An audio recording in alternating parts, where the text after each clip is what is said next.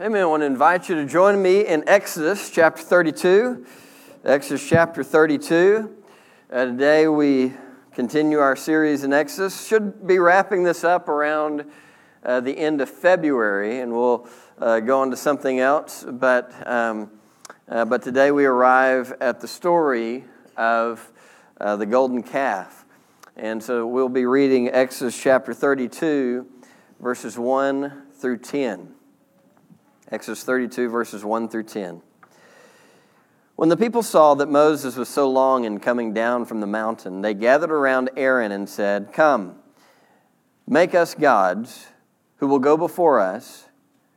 As for this fellow Moses who brought us up out of Egypt, we don't know what has happened to him."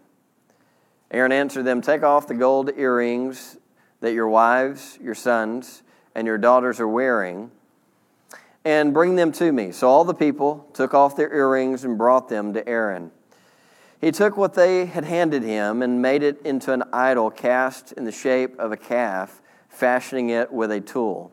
Then they said, "These are your gods, Israel, who brought you up out of Egypt." When Aaron saw this, he built an altar in front of the calf and announced, "Tomorrow there will be a festival to the Lord." So the next day the people rose early and sacrificed burnt offerings and presented fellowship offerings. Afterward they sat down to eat and drink and got up to indulge in revelry. Then the Lord said to Moses, "Go down, because your people whom you brought up out of Egypt have become corrupt.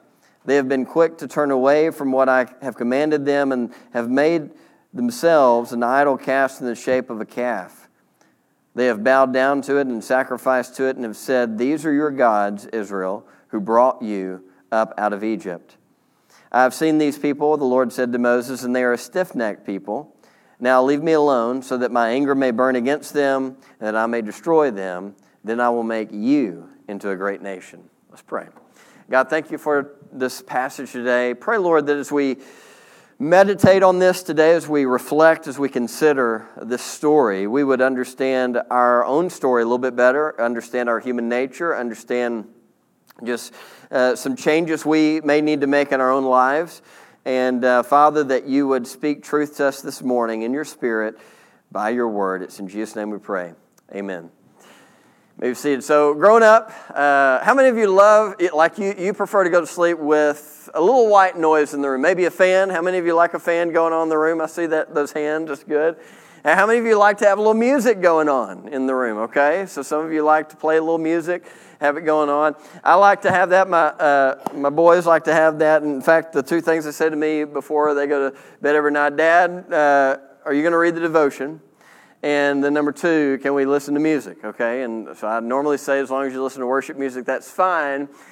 But I didn't do that growing up, okay? So y'all, they're probably watching. But anyway, so growing up, I loved to listen to music as well. And I would have music playing. Sometimes it would be Christian music, but went through a spell where I would listen to country music when I was going to sleep. And my favorite song to go to sleep to was "And the Thunder Rolls" by Garth Brooks, okay?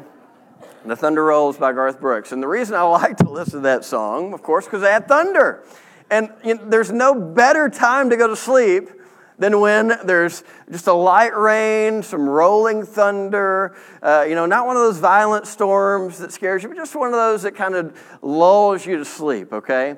Some of you are starting to doze off right now, so I'll stop talking about it. We've still got like 30 minutes to go here, but... I would listen to that song, and one night I just happened to think, I had the mind to listen to the actual words that go to the song, to hear what the song was about. And if you know what the song is about, you're like, oh, okay. So the song, of course, is about this guy who's being unfaithful to his wife. He's on the other side of town. It's the middle of the night. He's somewhere he never should have been, and he's driving back home, and all the lights are on across town, so on. Okay, so he's driving back, and of course his wife is concerned about his safety and stuff like that. And here's the resolution of the story, and I'll resist the urge to sing it to you. But it says, she's waiting by the window when he pulls into the drive. She rushes out to hold him, thankful he's alive. But on the wind and rain, a strange new perfume blows, and the lightning flashes in her eyes, and he knows that she knows, and the thunder rolls, and the thunder rolls. When we come to Exodus 32, this is the part of the story in Exodus where a strange new perfume blows. It sounds funny to say it that way, but that is exactly what is going on here. There's a reason in the Bible that our relationship with God is often presented as a marriage-like relationship, and our unfaithfulness to Him is cast as adultery and things of that nature. They have had a wonderful relationship up to this point in many ways. There's been grumbling, there's been some obvious sin and things like that. But there's been so many beautiful moments where God sends His servant Moses in. He brings them out. They go across the Red Sea. God is so faithful to them. He's so caring of them. He's so loving towards them. And they come up to Mount Sinai. And God enters into this covenant relationship with them through the Ten Commandments. And then He tells them how to build a house for Him to dwell in their midst. A house, a tabernacle, so that He might be their God, that they might be His people, in this beautiful description of the tabernacle and so on. And then we come to chapter 32, and Israel turns from God. And so today we're going to learn three truths we learn about ourselves from the Exodus story. 3 truths we learn about ourselves from the Exodus story. Because I think that their story is given for our benefit, okay? So part of the purpose of reading stories like this is not just so that we'll have historical knowledge, but so that we'll know that something of what they went through and what they're dealing with, we deal with as well on a regular basis. It's not just relegated to ancient history that doesn't have any effect upon us. This gives us insight into who we are, which is why Jesus so often told parables and told stories. But the Old Testament is there for our instruction to learn who God is, to learn who we are as human beings, and to learn what this world is about. And so today we learn 3 truths about ourselves from the Exodus story. First, we have idols, and our idolatry makes us foolish. We have idols, and our idolatry makes us foolish. Moses was on top of the mountain, and he's talking to God. Below, the people grew impatient. They just felt like something needed to be happening, it seems. Whatever happened to Moses, we don't know. They said, this Moses fellow, not real sure what happened to him, and so let's take matters into our own hands. Rather than waiting for a word from the Lord, rather than waiting for a revelation from God, they instead dove right in to do what seemed right to them. And so they come to Aaron and they say, hey, Aaron, build us a golden calf that we might worship the gods. And without any sense of hesitation, without any indication of hesitation, he does so. He says, hey, bring your earrings from your daughters, your sons, and your wives, and I will begin to form a golden calf. And so he took a tool and he began to fashion a golden calf. And when he finished fashioning this golden calf, listen to what he said. Listen to what they said. Then they said, verse 4, these are your gods who brought you up out of Egypt. These are your gods who brought you up out of Egypt. And they worshipped the golden calf. But then Aaron said, okay, let's celebrate a festival to Yahweh. They brought burnt offerings, they brought fellowship offerings, and then they worshipped Yahweh. Why is this? Why would they do something like that? I mean, after all that the Lord had done for them, and to come to chapter 32, and you have to wait. How many of you struggle with patience, okay? Just to wait. You just feel like, okay, if nothing's happening, if it's quiet, you get nervous and you do something, okay? Probably a lot of us that we feel like we have to have noise in the room all the time, okay? We always feel like something needs to be, they just couldn't wait any longer. They had to take matters into their own hands. And so what is the reason for this? What is behind all of this? God gives His analysis, which I'm going to take a step out on a limb here and say that He's right. It says in chapter 32, verse 9, I have seen these people, the Lord said to Moses, and they are a stiff-necked people. They are a stiff-necked people.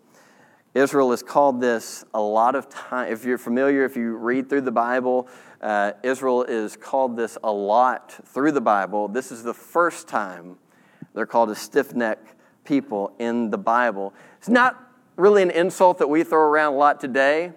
I don't know, maybe you were trash talking this past week and you threw out, that someone was stiff-necked. But not really something we say a lot today. So what does it mean that they're stiff-necked people? In an agrarian culture that they were in, farm animals would sometimes stiffen their necks in order to avoid the yoke of the master. So this is a kind of stubbornness. This is a kind of resistance to the master. And so in this situation, it's a metaphor for, hey, God is saying, okay, here's the vows, here's the stipulations for what it's going to mean for us to dwell in relationship with one another. Here's the direction we're going. Here's the kind of God I am. Here's the kind of people you're to be. I am holy, you're to be holy. And Israel was resistant to do things God's way. They wanted to do things their own way and take matters into their own hands. And you can see how this might relate to us just a little bit. We tend to struggle with that as well. So after spending hundreds of years in a pagan culture with numerous gods to worship, a polytheistic culture where there's so many gods to worship in different ways, Israel had become set in its idolatrous ways, and their relationship to God had basically become a ball and chain kind of relationship that they no longer enjoyed, and so they turned to worship a golden calf. Rather than giving exclusive worship to God, they worship God alongside other gods. So I want you to think about this. It wasn't that they totally walked away from Yahweh, okay? They're still driving back across town, so to speak, okay? They still have Yahweh. It's just that now they have other gods as well. And rather than giving exclusive worship to God, to the true God, to the Lord God, they're worshiping Him alongside these other gods. I want you to think about this. In Exodus, we just spent the last several chapters receiving instructions on building a tabernacle. God, what was the point of this? God wants to be with His people. Think about how beautiful that is. What a wonderful truth that is, that we should never take for granted, that God wants to be with His people. He wants to be with Israel. He makes these plans. He gives all of these instructions for the building of this tabernacle so that He can come and dwell in their midst. And the very next chapter, you would expect them to start to work on the tabernacle. Instead, what we find is a story of them constructing a golden calf to worship God. It's amazing. Our problem is not that we are not wanted by God. As we saw last week, God wants to be with us. He desires us. He pursues us. He brings heaven down to us in the tabernacle in His Son and the Holy Spirit. But our problem is that we've turned our eyes from God, from Christ, and we've looked full into the face of an old flame.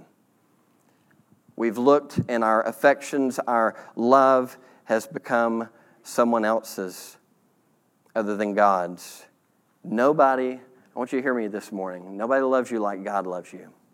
It's impossible. No matter what we may feel in our feelings and so on in our heart, nobody loves you like God loves you. He loves you so much that He would send His Son to die for you on the cross. But we have a lot to learn from Adam and Eve, from Israel. Adam and Eve put in paradise. God lays everything out before them in paradise, an opportunity to be with Him and one another in a perfect, harmonious relationship. But they turned from God. They became fascinated with the fruit. They gave more weight to the serpent's words than to God's own words.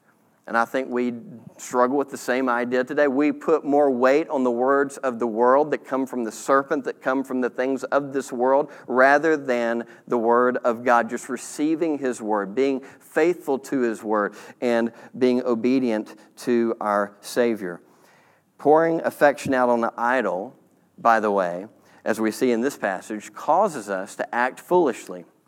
If I was a little bit more edgy preacher, I might say it causes us to act in stupid ways.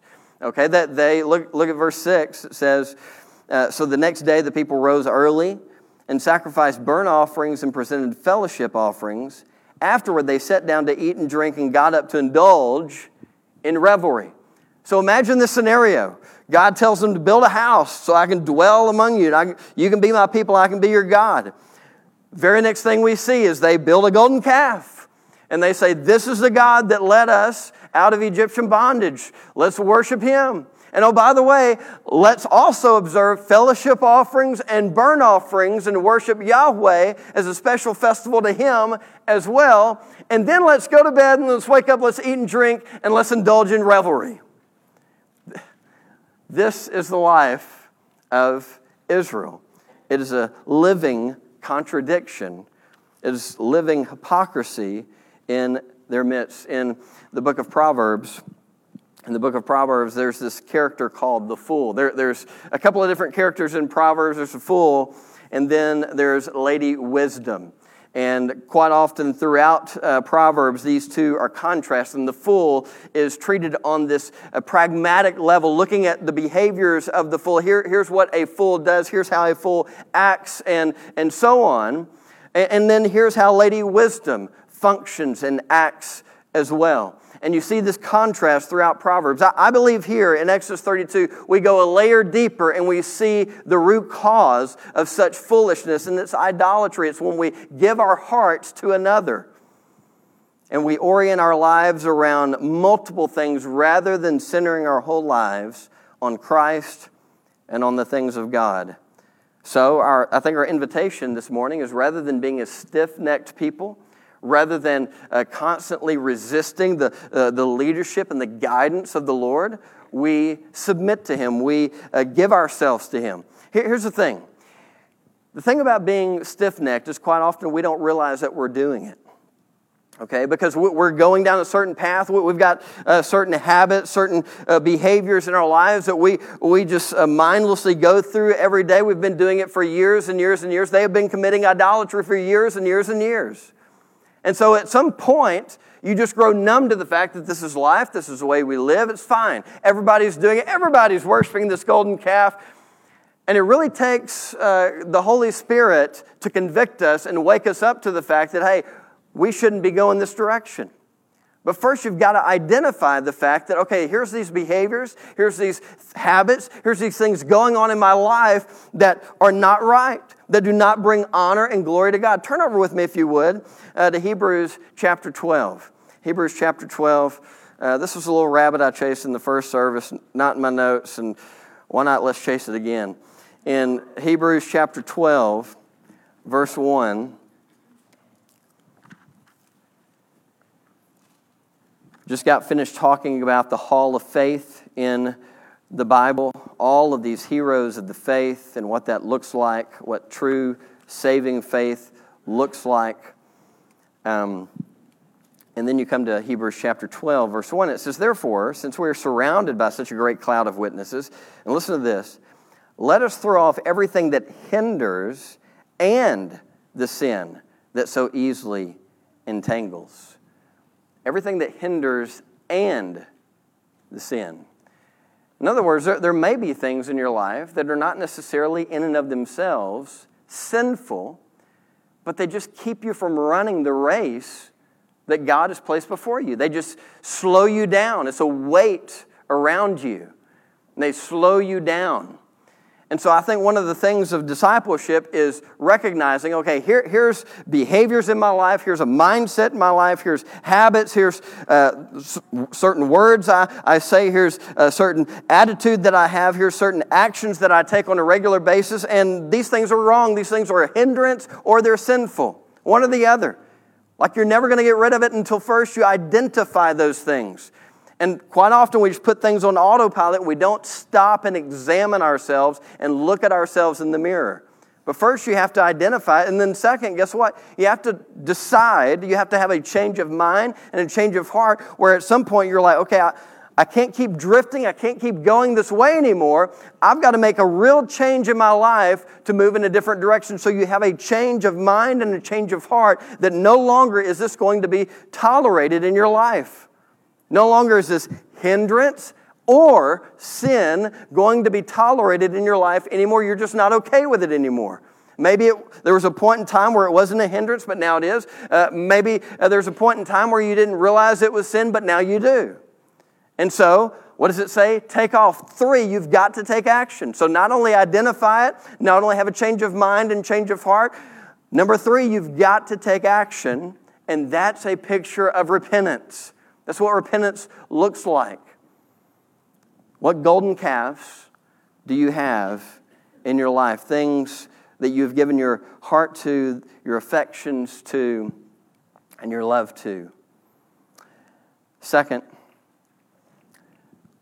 we are all at odds with God and need a mediator to make us right. We're all at odds with God and need a mediator to make us right. So what just happened in this story? What just happened? We read the Ten Commandments earlier. This is like, if you remember, these are like stipulations, or another way to think of it, vows. These are conditions of fidelity to God. Okay, if you're really going to be His people, here are conditions of fidelity, of faithfulness to Him. If you're living out these things, you're embodying a faithfulness to God. If you turn from these things, then you're unfaithful to God. And so what we are seeing in Exodus 32 really is a moment of unfaithfulness. It really is a strange new perfume blowing through in Exodus. That's what is happening here. They're turning from God. We're witnessing in live time Israel breaking their vows. Before we get into the second part, I want you to notice here, actually, let's get into the second part, and then we'll look at it. Down in verse 11, you'll remember where I stopped reading, things looked grim. God basically said, I'm done with them. Leave me alone for a minute. Let my anger burn, and now I'm going to wipe them off the face of the planet. Okay? You ever been there where you're like, you know what? Just give me a minute.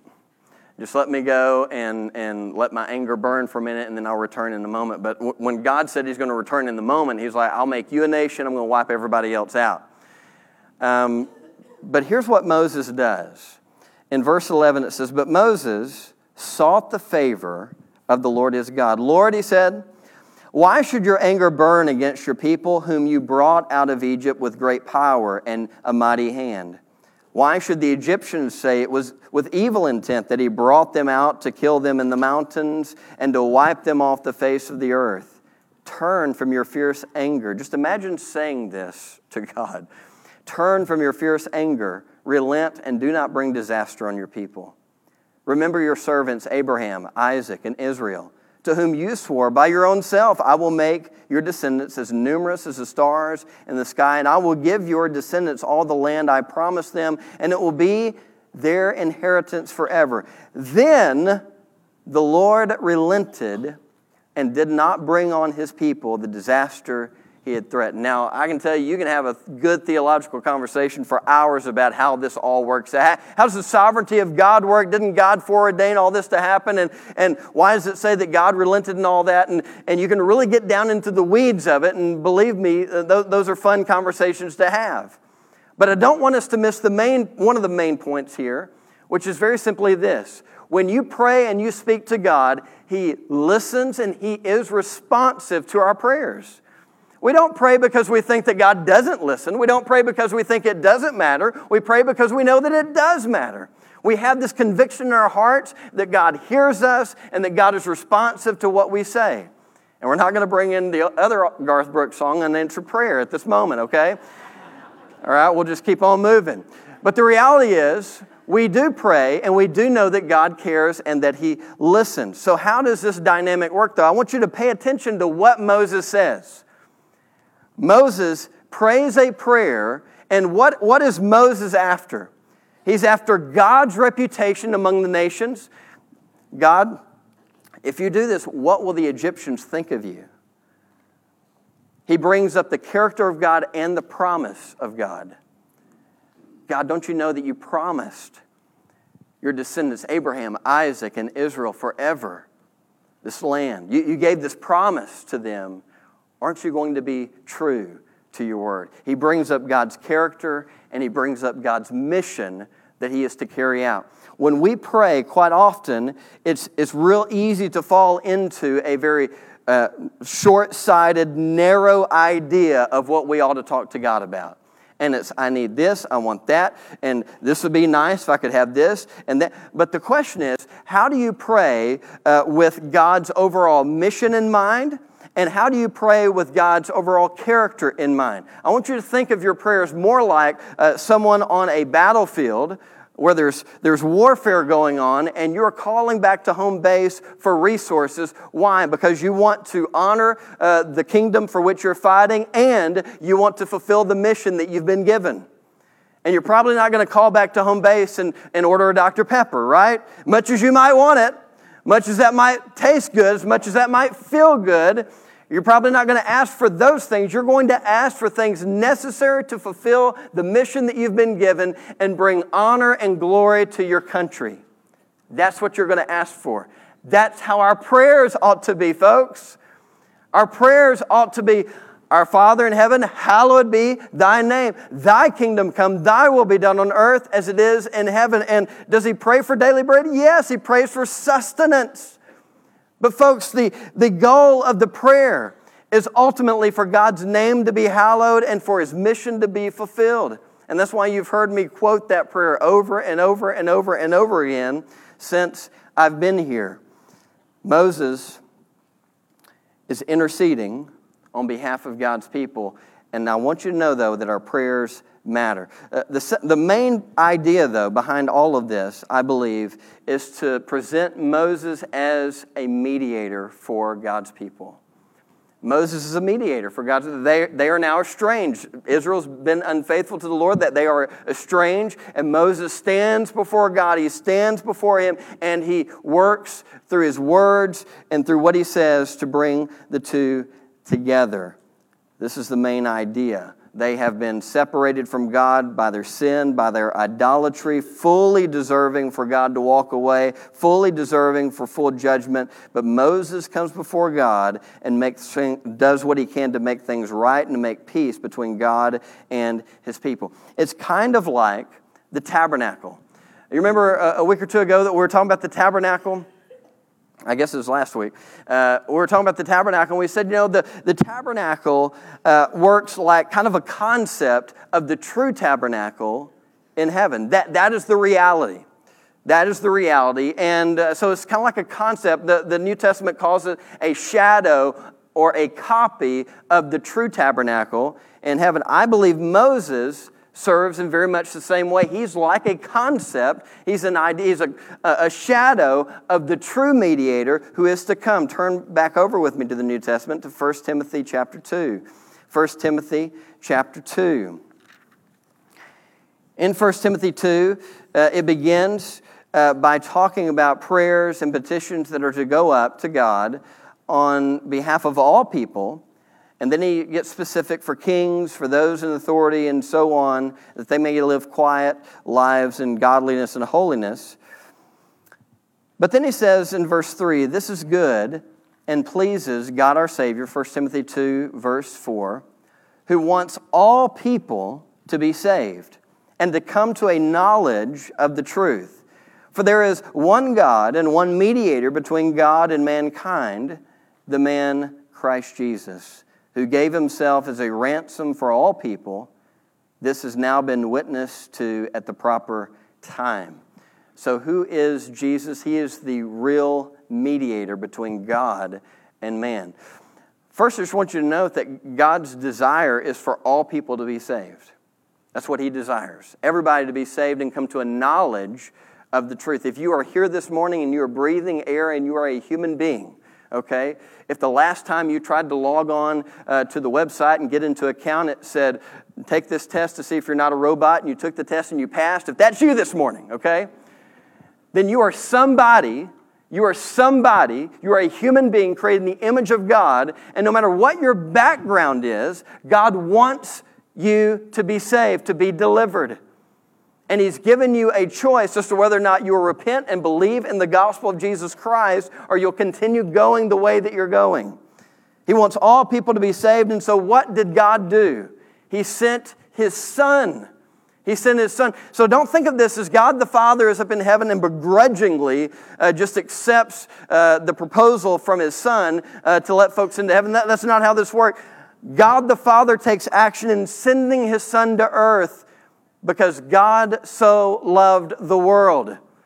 He desires nobody to perish. None of us, not a soul in this room, does He desire to perish. And so Jesus comes into this world and He leads us on a new exodus. Just like Moses went in to Egypt when they were in slavery and led them out, we are enslaved to our sins and the consequences of our sins. We're enslaved to sin, death, and the devil. And Jesus comes, and what does it say? He gave His life as a ransom. Gave His life as a ransom in order to bring us to God, that we might have a relationship with God. The question is, have you trusted in Christ? Have you followed the King, Jesus? I fear that, and I've said this many times before, that it's so easy to be lulled into a spiritual sleep here with churches on every street corner, hearing the Bible taught week after week, having so many resources at our disposal. It's easy to fall into a spiritual slumber and not pay attention to where you are spiritually. I think it's dangerous. It's dangerous for me. It's dangerous for all of us to fall asleep at the wheel, so to speak, and not pay any attention to where we stand before God. Do you know Jesus this morning? Are you in a good relationship with Him this morning? They came out of Egypt, but Egypt had not come out of them. We come to number 3. We're all lost and must seek the Lord for counsel. We're all lost and must seek the Lord for counsel. So back in Exodus chapter 33, towards about midway through chapter 33, you come to verse 7. And it says in Exodus 33:7, now Moses used to take a tent and pitch it outside the camp some distance away, calling it the tent of meeting. So later on, the tabernacle is going to be called the tent of meeting, and it's going to be right in the middle of the camp, but hadn't set all that up yet. So this is just a basic tent cast outside of the camp. And whenever Moses, verse 8, went out to the tent, all the people rose and stood at the entrances of their tents, watching Moses until he entered the tent. As Moses went into the tent, the pillar of cloud would come down and stay at the entrance while the Lord spoke with Moses. Whenever the people saw the pillar of cloud standing at the entrance to the tent, they all stood and worshiped, each at the entrance of their tent. Then the Lord would speak to Moses face to face as one speaks to a friend.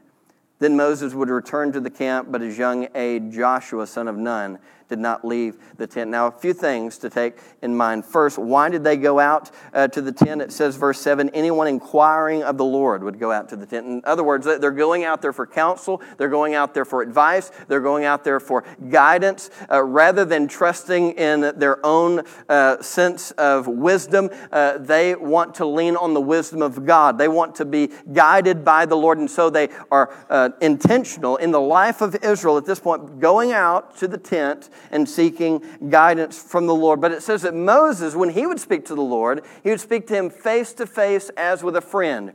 We should not think of this in a literal sense. Of course, God doesn't have a literal face as we do. And also, a little bit later on, verse 20, chapter 33, verse 20, it says, which is what we'll look at next week, but he said, you cannot see my face, for no one may see me and live. So what does he mean that they're talking face to face as with a friend? It's speaking of intimacy and accessibility to God.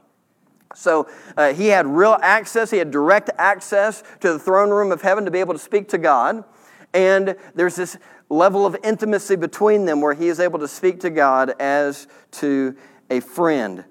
And so Moses would do this regularly. How does this translate into our situation today? On the one hand, obviously we want to honor God. We want to be reverent. We want to be respectful. We don't want to take God lightly. But at the same time, we are invited in to have a relationship that's a kind of friendship with God. A kind of friendship with God where we are intimate in that sense. The question is today, do you take time to speak with God? I want to close out by asking us to turn to John chapter 15. We'll wrap it up with John chapter 15 today. This is one time Jesus was very explicit in his words about being his friend. It says in John chapter 15, this famous passage about the vine and the branches, he says, as the Father has loved me, so I have loved you. Now remain in my love. Think about that. Abide, dwell, remain, stay in my love. What does that mean? He explains, if you keep my commands, you will remain in my love, just as I have kept my Father's commands and remain in his love. This is like God loving us by giving us commands that are meant to give us life, okay, meant to give us life. Christ gives us his word to give us life, and so long as we abide in those words, we dwell in them, we obey those words, we are receiving his love, we are abiding in his love. It's only when we turn away from that we're rejecting the love of Christ. But verse 11, I've told you this so that my joy may be in you and that your joy may be complete. Just a word about that. His commands are meant to stir joy in our lives. Never meant to weigh us down. So many times we talk about the Ten Commandments, talk about the commands of Christ, and we talk about them in a negative fashion, but the reality is they're meant to bring joy to our lives if we follow them. Verse 12, my command is this, love each other as I have loved you. Greater love has no one than this, to lay down one's life for one's friends. Verse 14, you are my friends if you do what I command. I no longer call you servants because the servant does not know his master's business. Instead, I've called you friends, for everything that I learned from the Father I've made known to you. You did not choose me, but I chose you and appointed you so that you might go and bear fruit, fruit that will last, and so that whatever you ask in my name, the Father will give you. This is my command, love each other. What's this command? That we're to love one another. As the Father has loved Christ, he has loved us. What is he telling us to do? Love one another insofar as we're faithful to that. Jesus says, if you obey my commands, I call you friends. That doesn't mean just if you like Jesus, he calls you a friend. It means that those who come to Jesus in faith and they are devoted to Jesus, they're committed to Jesus, and they follow after Jesus, the Bible says Jesus calls them friends. My question as we close this morning is, are you a friend of God? We sing that song, don't we? I am a friend of God, I am a friend of God. You've called me friend. But my question is, are you a friend of God? Just as you observe your life, as you observe your mind, your heart, your words, your actions, as you take examination this morning, inventory, would you say that you're a friend of God? Are you someone who knows God and God knows you? Let's bow our heads and close our eyes this morning. If you would like to make a decision, I invite you to do so this morning. You might realize, going back to what we were talking about earlier, just as you really begin to take a look in the mirror, you realize, okay, I've got some hindrances. I've got some sins that need to be dealt with, and I want to deal with them this morning. I invite you to respond. Maybe you want to trust in Christ. Maybe you want to follow through believer's baptism. Maybe you want to come join the church. Maybe you just want to come kneel at the altar and pray. Whatever the Lord leads you to do, pray you'll respond right now. Actually, gracious Father, thank you so much for your love and your mercy. I thank you for your grace, and I pray for anybody here, Father, who doesn't know you, they'd make a decision right now to trust in you. It's in Jesus' name we pray. Amen. Let's stand.